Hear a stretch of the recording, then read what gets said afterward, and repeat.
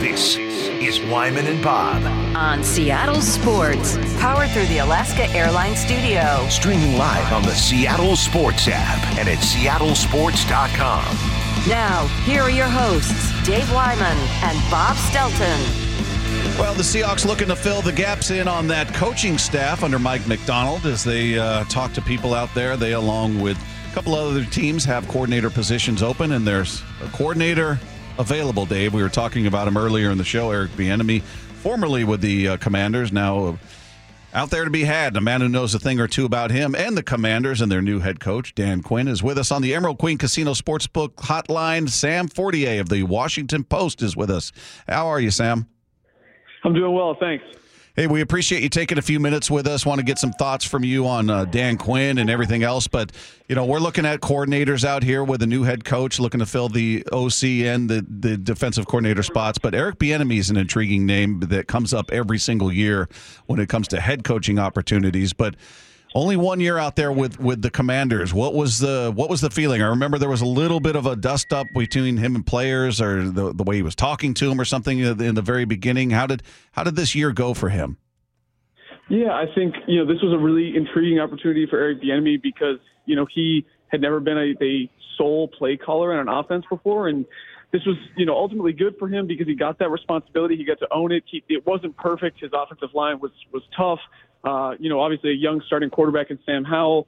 But ultimately, I think, it just came down to the offense didn't execute. They were 23rd in points scored. They were worse in a lot of advanced metrics. So it's just a guy who, got his shot, but I don't think made the most of it. And there are a lot of reasons there.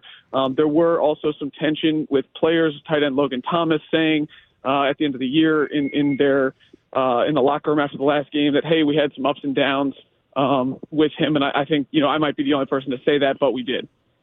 Tell us about, some of the things that he runs into. We hear, I played against him and he was always talking. And, he was just one of those guys that would get under your skin a little bit. And so what's sort of his personality, and why is it you think specifically that he hasn't gotten the crack at head coaching jobs? Yeah, why he hasn't gotten a crack at a head coaching job, I think, is complicated.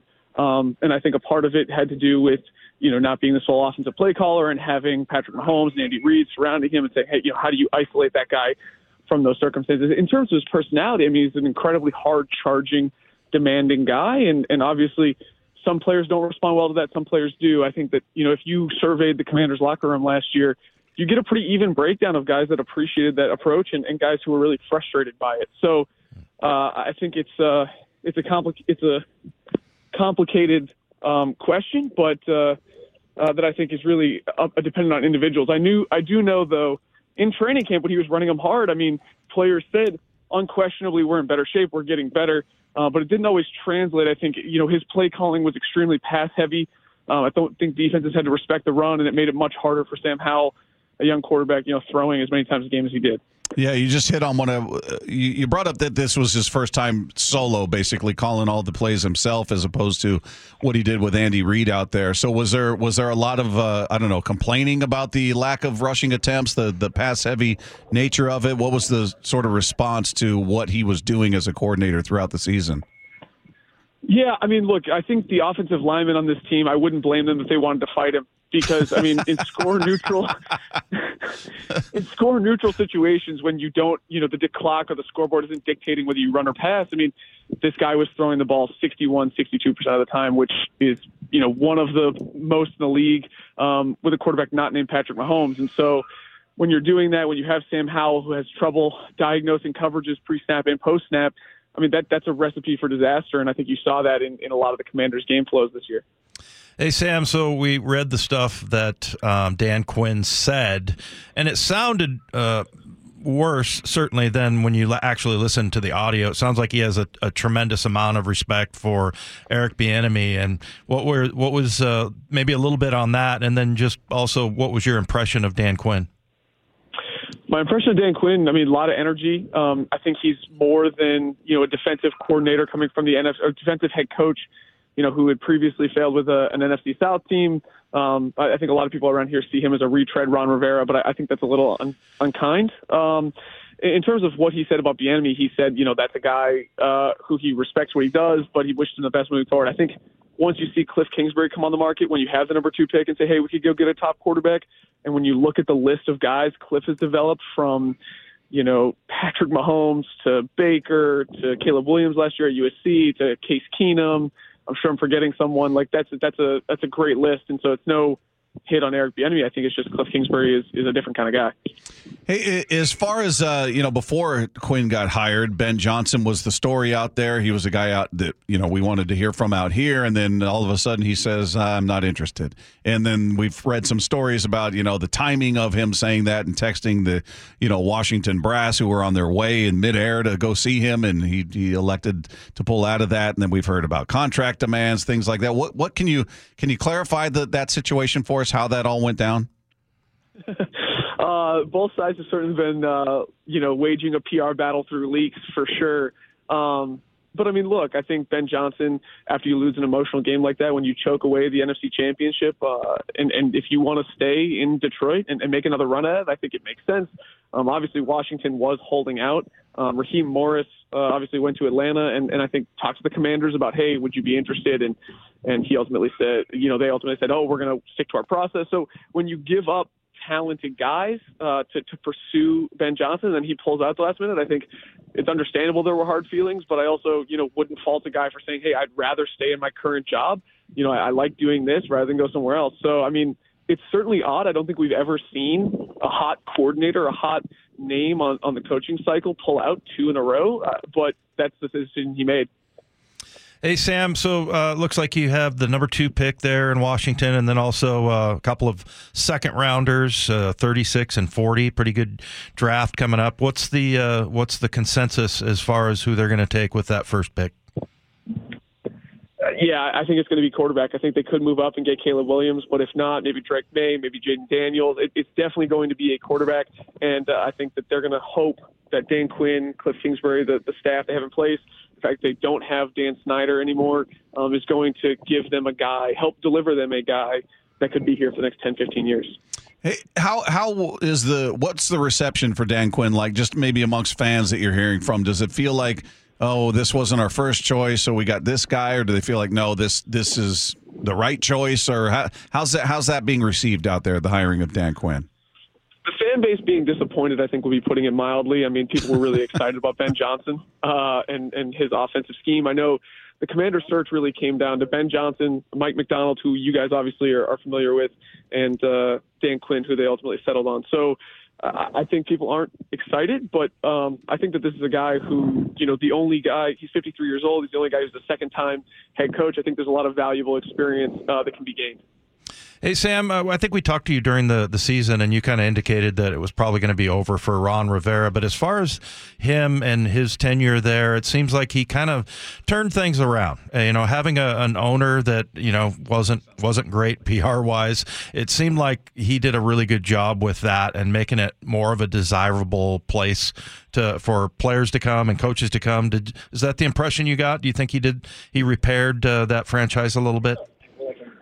He was decent and competent at a time when this organization needed a lot of that. I think, do I think Ron Rivera was a great football coach here, that he was scheming it up and putting his players in the best position to succeed? No, but I think that he gave a lot. He was a buffer between the locker room and the chaotic, turmoil-filled final days of Dan Snyder, and that counts for something. It's not in the win and loss column, but I do think it counts for something. And at the end of this year, obviously, it was a time for a change, and I think they made it. Hey, Sam, we know you got to go. You're busy out there, so we appreciate you taking a few minutes with us as always. Thanks so much, man. Thanks so much for having me. Appreciate it. There you go. There's Sam Fortier, Commanders beat writer for the Washington Post. Just to his comments on Bieniemy, that was not a ringing endorsement.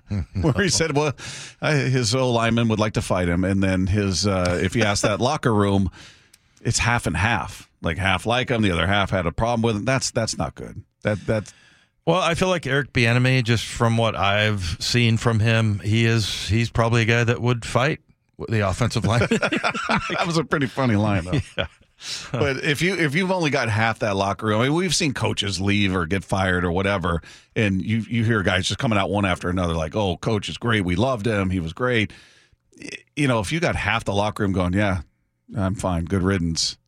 Not saying they said that, but he's, just going on what he said, that they're, it's kind of a split locker room on how they feel about Bieniemy. That's not the ringing endorsement you'd want if you're considering him for your position out here. Yeah. At least not for me as a Seahawks fan. That doesn't fill me full of confidence. No, it's kind of like Kadarius Toney and Yes. Andy Reid. Like you don't want any controversy or anything going on where you think that, and I don't know, maybe there might be some guys that just love Bieniemy and don't have, any kind of a problem, but it just seems like where there's smoke, there's fire, and lots of times you hear those kinds of things about him. I don't think it doesn't mean he's a bad coach, but, a lot of coaching is getting the best out of your players, and if you can't get that done because of your personality, then that can be problematic. How hard do you think it would be for him to change? The old saying, can't teach an old dog new tricks. And if he's not getting the head coaching opportunities that I assume he wanted because he's going through the interviews. If he didn't want them, I don't know why he'd even entertain an interview with anybody.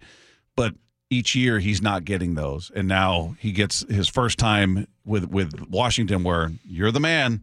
It's not Andy calling the plays, as we heard LaShawn saying, yeah, Andy's drawing up these plays. That's not him.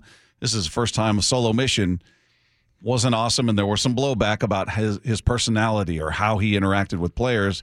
So if you're taking all of that into account, if you're him, aren't you kind of, I would hope, stepping back with a little self-reflection, going, okay, maybe I need to change my approach here, or maybe I need to, alter my belief, my philosophy, or something along that. I need to make a bit of a change here because I can't sit here and say, well, everybody else is the problem. It's that team and that GM and these players and these players. You're the common denominator. Well, I think he's 54 or 55 years old, and he's been in the NFL since like 1990, I think. So you're saying no? I'm thinking maybe you're he's saying set in his way.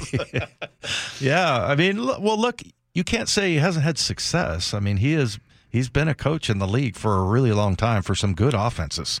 So, yeah, I'm not sure, but yeah, Sam Howell, didn't he get sacked like 180 times or something like that? I think he was the quarterback there in Washington. Was it David Carr with the record? Is he the one that was just beat into submission in his rookie season? Yeah, I think. Yeah, Howell led. Let me look it up because now I'm curious. But I know he led the regular season in being sacked. Yeah. I just want to see how far ahead he was of everybody else. Yeah, it was way ahead. Good for him. I just love that. Yeah, I think the offensive lineman would like to fight him. He only beat Bryce Young by 3. He was the leading, the most sacked quarterback in the league at 65 times. Yeah, and he lost 449 yards on those sacks. Interestingly enough, Bryce Young lost 477 yards on 62 sacks. And then the next closest was 46, Zach Wilson. So there's a big gap between Sam Howell, Bryce Young, and then the rest of the crew. Yeah, but I mean, look, I don't. Maybe if you ask Eric Bieniemy, and he's like, "Yeah, my career's going fine. I mean, I've had a couple of chances to be a head coach. I think if he wants to be that, he can if he hangs in there. But I don't know. You're out in front of. You're really such a figurehead." And that's the thing, maybe he is one of those guys that might blow up at a press conference or something like that, and that's kind of what you don't want.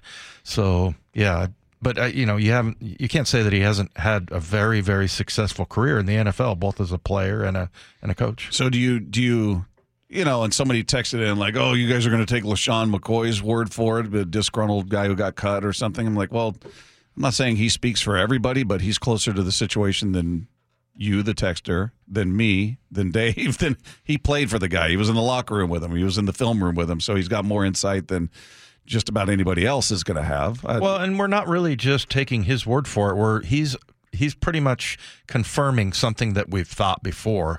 And the reason why we've thought it before is because there have been things that and there's been nobody come out, that comes out and says, hey, I'm LaShawn McCoy, and this is what my problem is with him, and he did this, that, and the other. We haven't really heard that. We just heard sort of little sprinklings here and there that he's not the greatest, most warm and fuzzy coach in the NFL. Yeah, somebody sent in a text that said Brock said he was kind of an angry person. Yeah, I don't know if that's how he played. I know that, like he would, which is good. That's what I want my running back or my linebacker or my basically any player. I think on the football field, be angry. Yeah, I like that. but maybe as a coach where you have to be the leader of men and you got to keep some of that in check and how and you talked about it, how you respond to one thing, your brother responded completely opposite. I guess that's part of what makes a coach great is knowing, well, I can do this with this guy, but with this guy, I got to go completely opposite. And this guy needs a pat on the back and this guy needs a kick in the butt. And this guy needs something in between. Exactly. I mean, it's just sort of just knowing the personality of it's not a one size fits all. So some people you can yell and scream, they're going to be fine, and others are going to take it personally and go, I'm not working hard for this guy. I don't even like him. Yeah, right. So, and then there are some, like I said, I probably would respond okay to him. As far as your brother would want to fight him. Yeah, exactly. So, what if you could guide Mike Macdonald and say, here's the best avenue for you? Would you go experienced coach? Would you go get Grubb, go get a college guy, get a young, innovative mind like you? You're 36 first timer. Bring on somebody like that. Something in between. What path would you point them towards? Oh, man, to me, I feel like the younger guys that are innovative and coming out of college and things like that. I feel like that would be more of the style of what he would pick.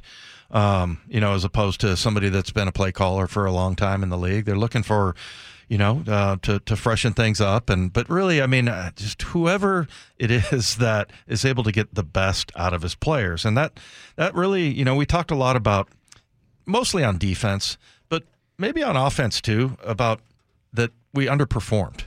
Mm-hmm. You just remember the tight end thing. I mean, in 2022, that was really good for the offense, and they just didn't, like Will Dissly didn't have a great year, and I feel like he's always been one of their better receivers. He's a good blocker, all that. I mean, just getting the most out of the guys that you have, and I feel like that did not happen last year, and I think mostly on defense, but you could make that argument that it's the same thing on offense, like.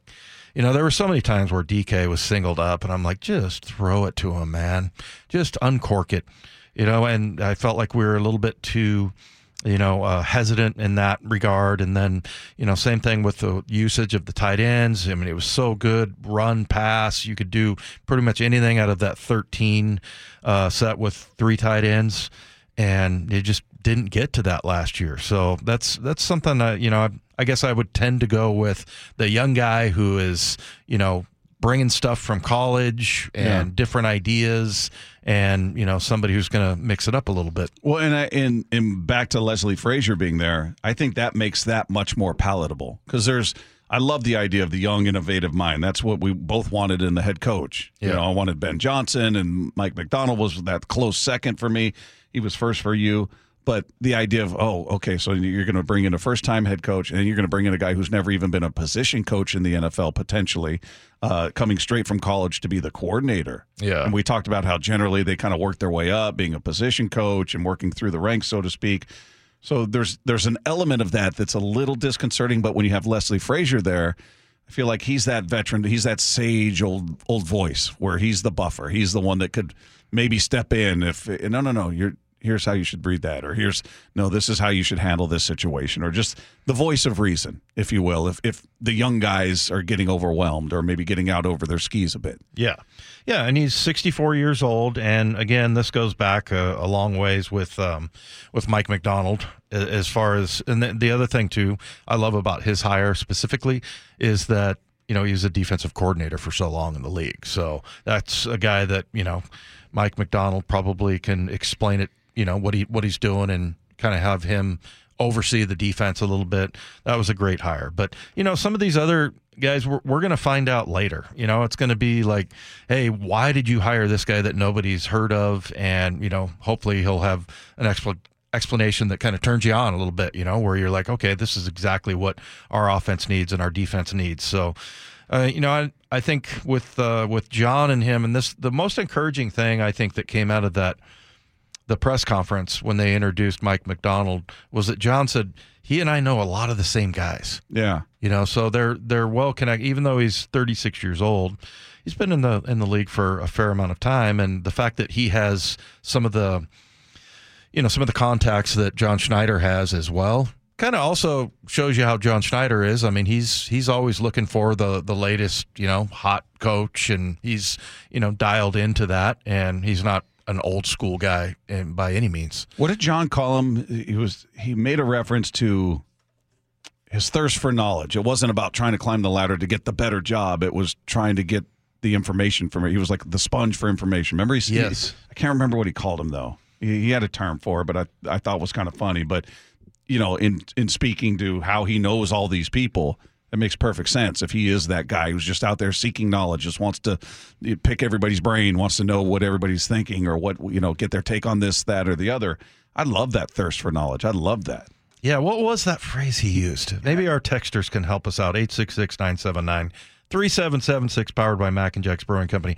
Yeah, it was something like he's a gatherer of information, or it was something like that. He was differentiating between him trying just to climb the ladder to get the better job each and every time. Right. It's about, no, I want to pick this guy's brain and this guy's brain, and like getting to know all these people, and that's how they know all the same people. Yeah, he was very curious, I think is one of the things he said, which I love that.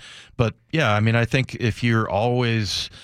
I hear that from Schneider every once in a while. We'll be talking about something, and he'll ask me a question, about football. I'm like, dude, you pretty much know everything about the NFL. Why are you asking me a question? Did you say I don't really know ball? Yeah, I don't know ball.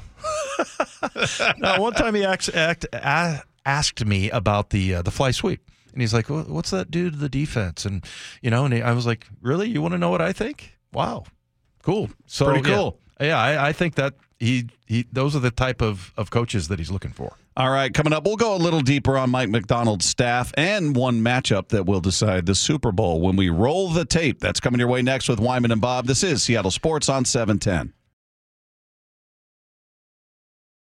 Let's roll the tape. Your in-depth breakdown of the Seahawks from former linebacker Dave Wyman. We're going to roll the tape on a couple of different topics here. Dave, what's the standard the Seahawks defense needs to be held to under Mike Macdonald, in your opinion? Funny you should ask that, Bob. Just thought of it just now. Over the weekend, there was a clip that I heard from 49ers defensive coordinator Steve Wilks after the Lions game, and I thought about Mike Macdonald right away, but he's not the only one that thinks the way I do. I think you really have to ask them individually. Collectively, as a team, I can tell you, as a defense, it's unacceptable. All right, and we talked about that. I wish I could tell these guys on play 4, on play 27, this is what's going to happen. You don't know. So we got to make sure that we play every down as if it's going to be the difference in the ball game. And you could see on those two particular plays, it wasn't to our standard. And those guys understand and know that, quite honestly, it was embarrassing. Steve Wilks, the defensive coordinator for the 49ers, obviously, and what he's talking about, because I instantly went to play 4 and play number 27, and those were both touchdowns. Remember the first drive was like 4 plays, and play number 4 was the 42-yarder by Jamison Williams, where it was like a reverse. And then the other one was a 15-yard touchdown by Jahmyr Gibbs, play number 27. On both of those plays, San Francisco 49er defenders were yogging. And I was like, wow. I mean, I felt like when I was watching those plays, and it wasn't as bad as this, but remember the play where there was like 5 missed tackles against Pittsburgh? Oh, yeah. Yeah. So, yeah, everybody remembers that. There was lots of jogging in that. And so just the standard, I think, for good defenses, and that's what the Baltimore Ravens have, is that you're just hustling on every single play. And on one of those plays, Chase Young, he was terrible. He jogged, and somebody wrote about it, but yeah, he jogged it was a play away from him.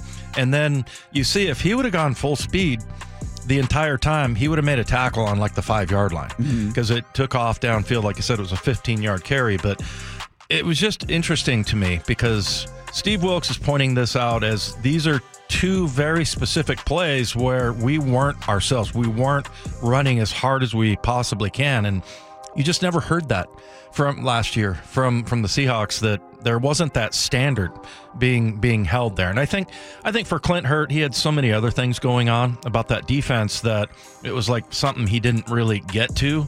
But man, if you look at how the Ravens play and you look at how the 49ers play, two of the better defenses in the league, it's the very minimum you hustle on every single play. And and a lot of times you think, and I've experienced this, where there was a couple of plays where if I would have ran hard all the way to the ball instead of pulling up and kind of watching the game, ball pops up in the air, I could have had it. Yeah. And that, that really gets to you at some point. And so I think for Chase Young, it was kind of embarrassing there, but I just think it points out to the value of hustle and over scheme. It's like if you're able, I don't care how complicated your scheme is, if it's bogging guys down, it's just gonna make it worse.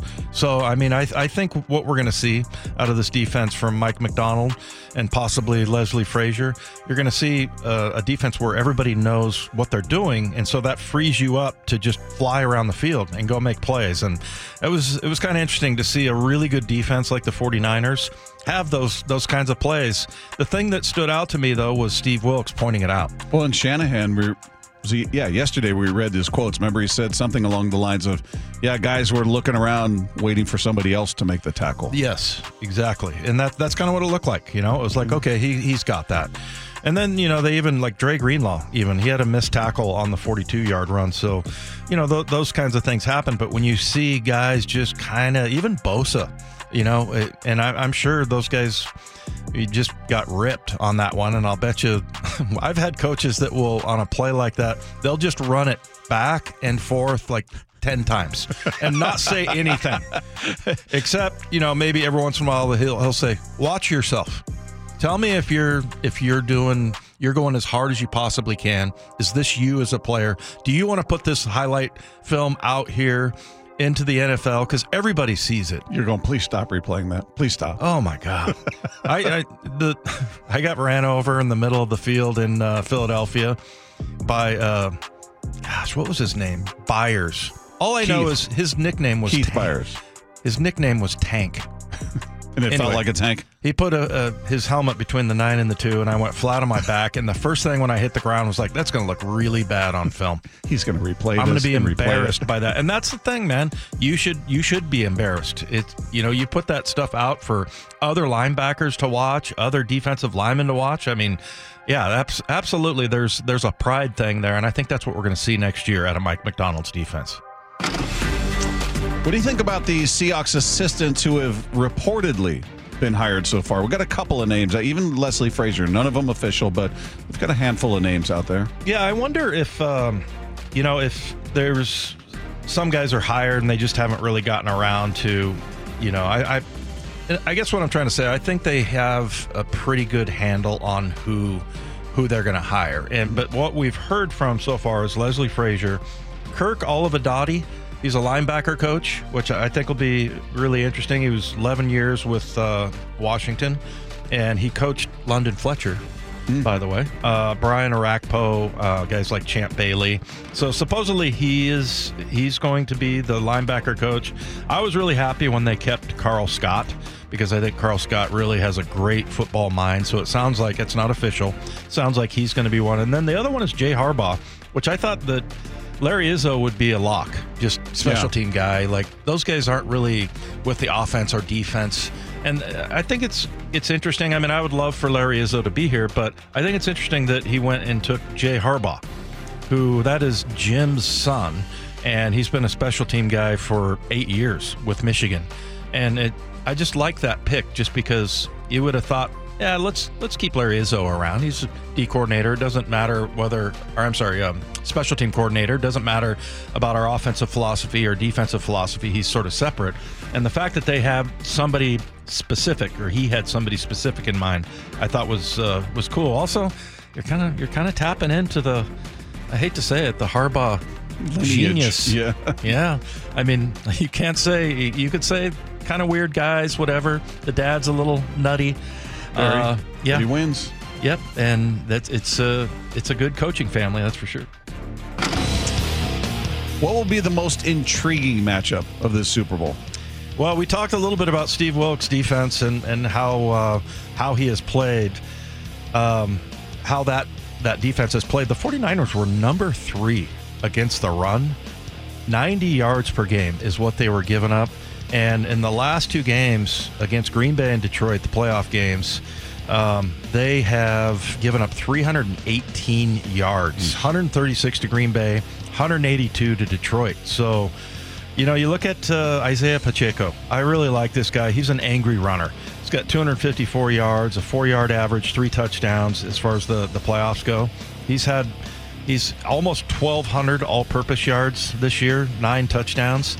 I feel like that's going to be a big battle. And I think, watching their defense and seeing, how they repair. I think the 49er defense, even though they won that game, they were they've been embarrassed the last couple games, against Green Bay, who wasn't great running the ball. Detroit, I think, was number 15. They gave up 182 yards to them. So, yeah, I think it's going to be interesting to see how they fix that run defense, because it has not been good so far. And we always think about the 49er defense as just being, they just smother you, they crush you, and they've been fairly vulnerable in these 2 games in the playoffs. All right, there you go. We roll the tape a few times a week here with Wyman and Bob. Coming up, Chiefs might have the biggest advantage at one position, but is that enough to win? We're going to get into that next with Wyman and Bob. This is Seattle Sports on 710. Wyman and Bob. Powered through the Alaska Airlines Studio. On Seattle Sports and the Seattle Sports app. Coming up at 5 o'clock today, El Hombre, Michael Bradley, must-listen radio each and every week. Stay tuned for that here with Wyman and Bob. Seattle Sports on 710. You guys can text in throughout the show. 866-979-3776. Powered by Mac and Jack's Brewing Company. Just looking at these 2 teams, and as we talked about, Dave, as the week goes on, we'll get deeper into the breakdown of the Chiefs versus the 49ers. But it feels like one of the more obvious advantages is at quarterback for Kansas City. I mean, I think we all kind of look at, and you said it earlier, that we all kind of look at Mahomes as, if he's not the best quarterback in the league, I don't know who is. It's apparently Josh Allen, according to some people. Who's the guy with ESPN? That was the former lineman, right? NFL. Sean O'Hara. Yeah, he was pounding the table for Josh Allen. About. Yeah, he's been hitting the head a lot, Dave. Well, that was before the AFC Championship game, and you saw some of the throws. Ridiculous what Mahomes can do. And you got to say also, Jason Kelce was on the other side of 3 or 4 of those spectacular passes. 2 for sure, the back shoulder touchdown, and then the one where he throws it back to the middle, which it was a hell of a catch too. Yeah, I mean, he had to lay out for both of those, really. So, yeah, I mean, you could say that, but yeah, that looks like But the thing is, I just watched again the highlight of Brock Purdy with that scramble that he had at the end of the Detroit game. That dude is fast, and I don't care what kind of a 40 he runs. You look at, he's leaving people behind. He's football fast. Yes, he absolutely field speed. So, yeah, it's not that huge of, but I mean, look, yeah, Patrick Mahomes is the best. There's no question about that. But I mean, as far as Purdy, I think, the disrespect is going to continue, and I think it's a good thing. It's interesting. I think he likes it. Yeah, maybe it's a motivator. Maybe it's the chip. It's the chip on the shoulder, Dave. But it's interesting because Kyle Shanahan was asked about it by Mike Robb on NFL Network yesterday. And I thought his response was perfect. His quote was, "It's such a weird conversation to hear the whole world talking about this." He says, "In my opinion, there's no such thing as a great quarterback if you can't be a game manager. So I don't get how being a system quarterback or a game manager is a negative. Like, the job of a quarterback is to manage the game, and it's to run the system. The system is what you work on all week. That's what the O-line works on. That's what your 5 eligibles work on. That's everything. And at quarterback, if you want to be great, you better be able to run that system, and you better be able to manage the game." And I'm like, yeah, that makes perfect sense. That's like, when did game manager become a derogative, a sort of a negative, like, oh, he's just a game. I mean, Cam Newton's out there saying it. He's not special. He's a game manager. Well, maybe Cam would still be in the league if he were more of a game manager. Yeah, no kidding. I just thought Shanahan nailed it. Well, I think it's exactly right. I mean, even Patrick Mahomes, who is probably one of the better innovators in the NFL as far as when the play breaks down and everything, he'd much rather have it go on schedule, right? And that's what it is. And I think he even used the word schedule. So, yeah, I mean, that's to me, I think it's, well, you ask, when's the first time we heard that? I guess I would go back to Russ's rookie year. Yeah. Yeah, maybe people were mad about it, though. Remember, they wanted him benched in the beginning or in the middle of the year.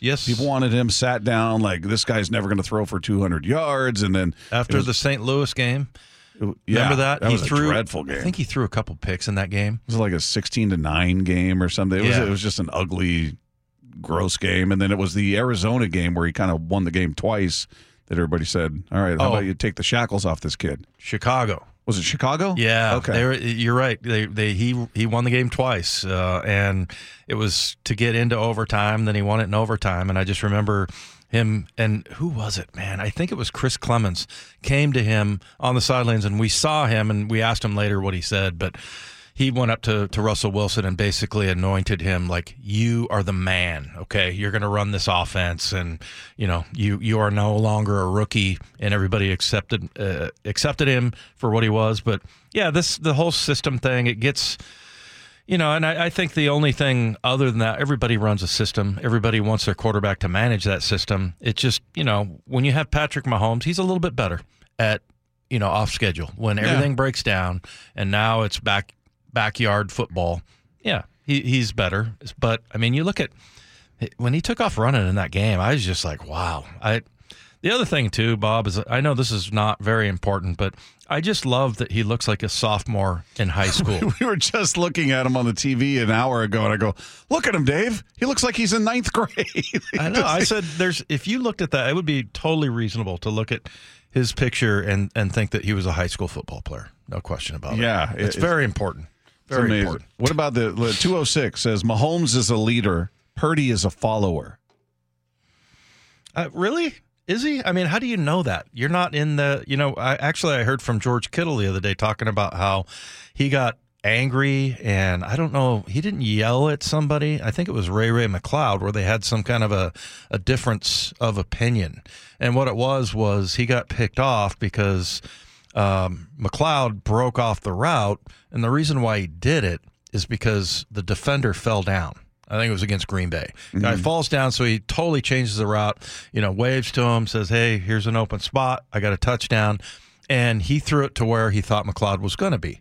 So it gets picked off, and they have kind of a little exchange on the sidelines. And, and I don't think he was screaming and yelling at him or anything, because he even came back and said, look, the DB fell down. I totally understand why McLeod did what he did. And this is being a leader, by the way. Yeah. And so, he told him, hey, don't worry about it. I was angry because I thought this, then I saw later that the guy fell down, so everything's good. You shouldn't have done it any other way. And that's another part of being a leader. And everybody looks at him as this young guy that doesn't get to say much.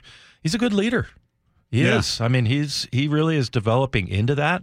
And also, I think he's not doing it like he's not forcing it. You have to let that happen naturally. And for a quarterback, for him to come in and, I'm the quarterback of the 49ers and it's going to be my way. I mean, I think he's just slowly building that leadership that everybody is wants to follow. So, and he's on a team with guys like Bosa and Kittle and, some experienced guys, Fred Warner. And so, he's just trying to, I think he's just sort of biding his time right now as far as being that leader. And yeah, I love everything he does. And I think every time I see him take off running, the people that think he's not an athlete, it's like he said, they're not watching the film. I really wish he played for another team where I could openly root for him. Well, because now, because what I just said, everybody's going to say I'm a 49er lover because of that. But there are moments where I'm watching him throughout the season or even in the playoffs, and I'm like, yeah, nice pass or great scramble. And I'm like, wait a minute, this is a 49ers. Ugh, I feel dirty. I have to go shower again. But I wish he played for, I don't know, the Panthers or somebody where there's no impact. He plays for, whoever, the Bills, the Dolphins, somebody else that just doesn't really impact the Seahawks. I'd feel better about it because I do love the story. The idea of Mr. Irrelevant becoming what he's become to this point. It's a great story. It really is. It's too bad it's the 49ers. It really is. And another thing I would say is Kyle Shanahan. This is a pretty fantastic answer. This is well thought out. It was just at a press conference, and you read it earlier, but he says the job of a quarterback is to manage the game and to run the system, and the system is what you work on all week. Yeah. This guy totally understands the game. Another negative, because he's the 49er head coach. Yeah, if he and Purdy could be somewhere else, just somewhere in the AFC, but go out there. They could be with the Steelers. I don't care. Be with the Ravens. Somebody else. Just makes it hard because I'm conflicted, Dave. I'm conflicted when I watch him play. I get it. Also, I know you're very sensitive to being accused of being a 49er fan. You don't want that. Well, it won't be tolerated. The texts. All right, coming up, there is one decision that is rapidly approaching for your Seattle Mariners. We're going to get into that next with Wyman and Bob. This is Seattle Sports on 710.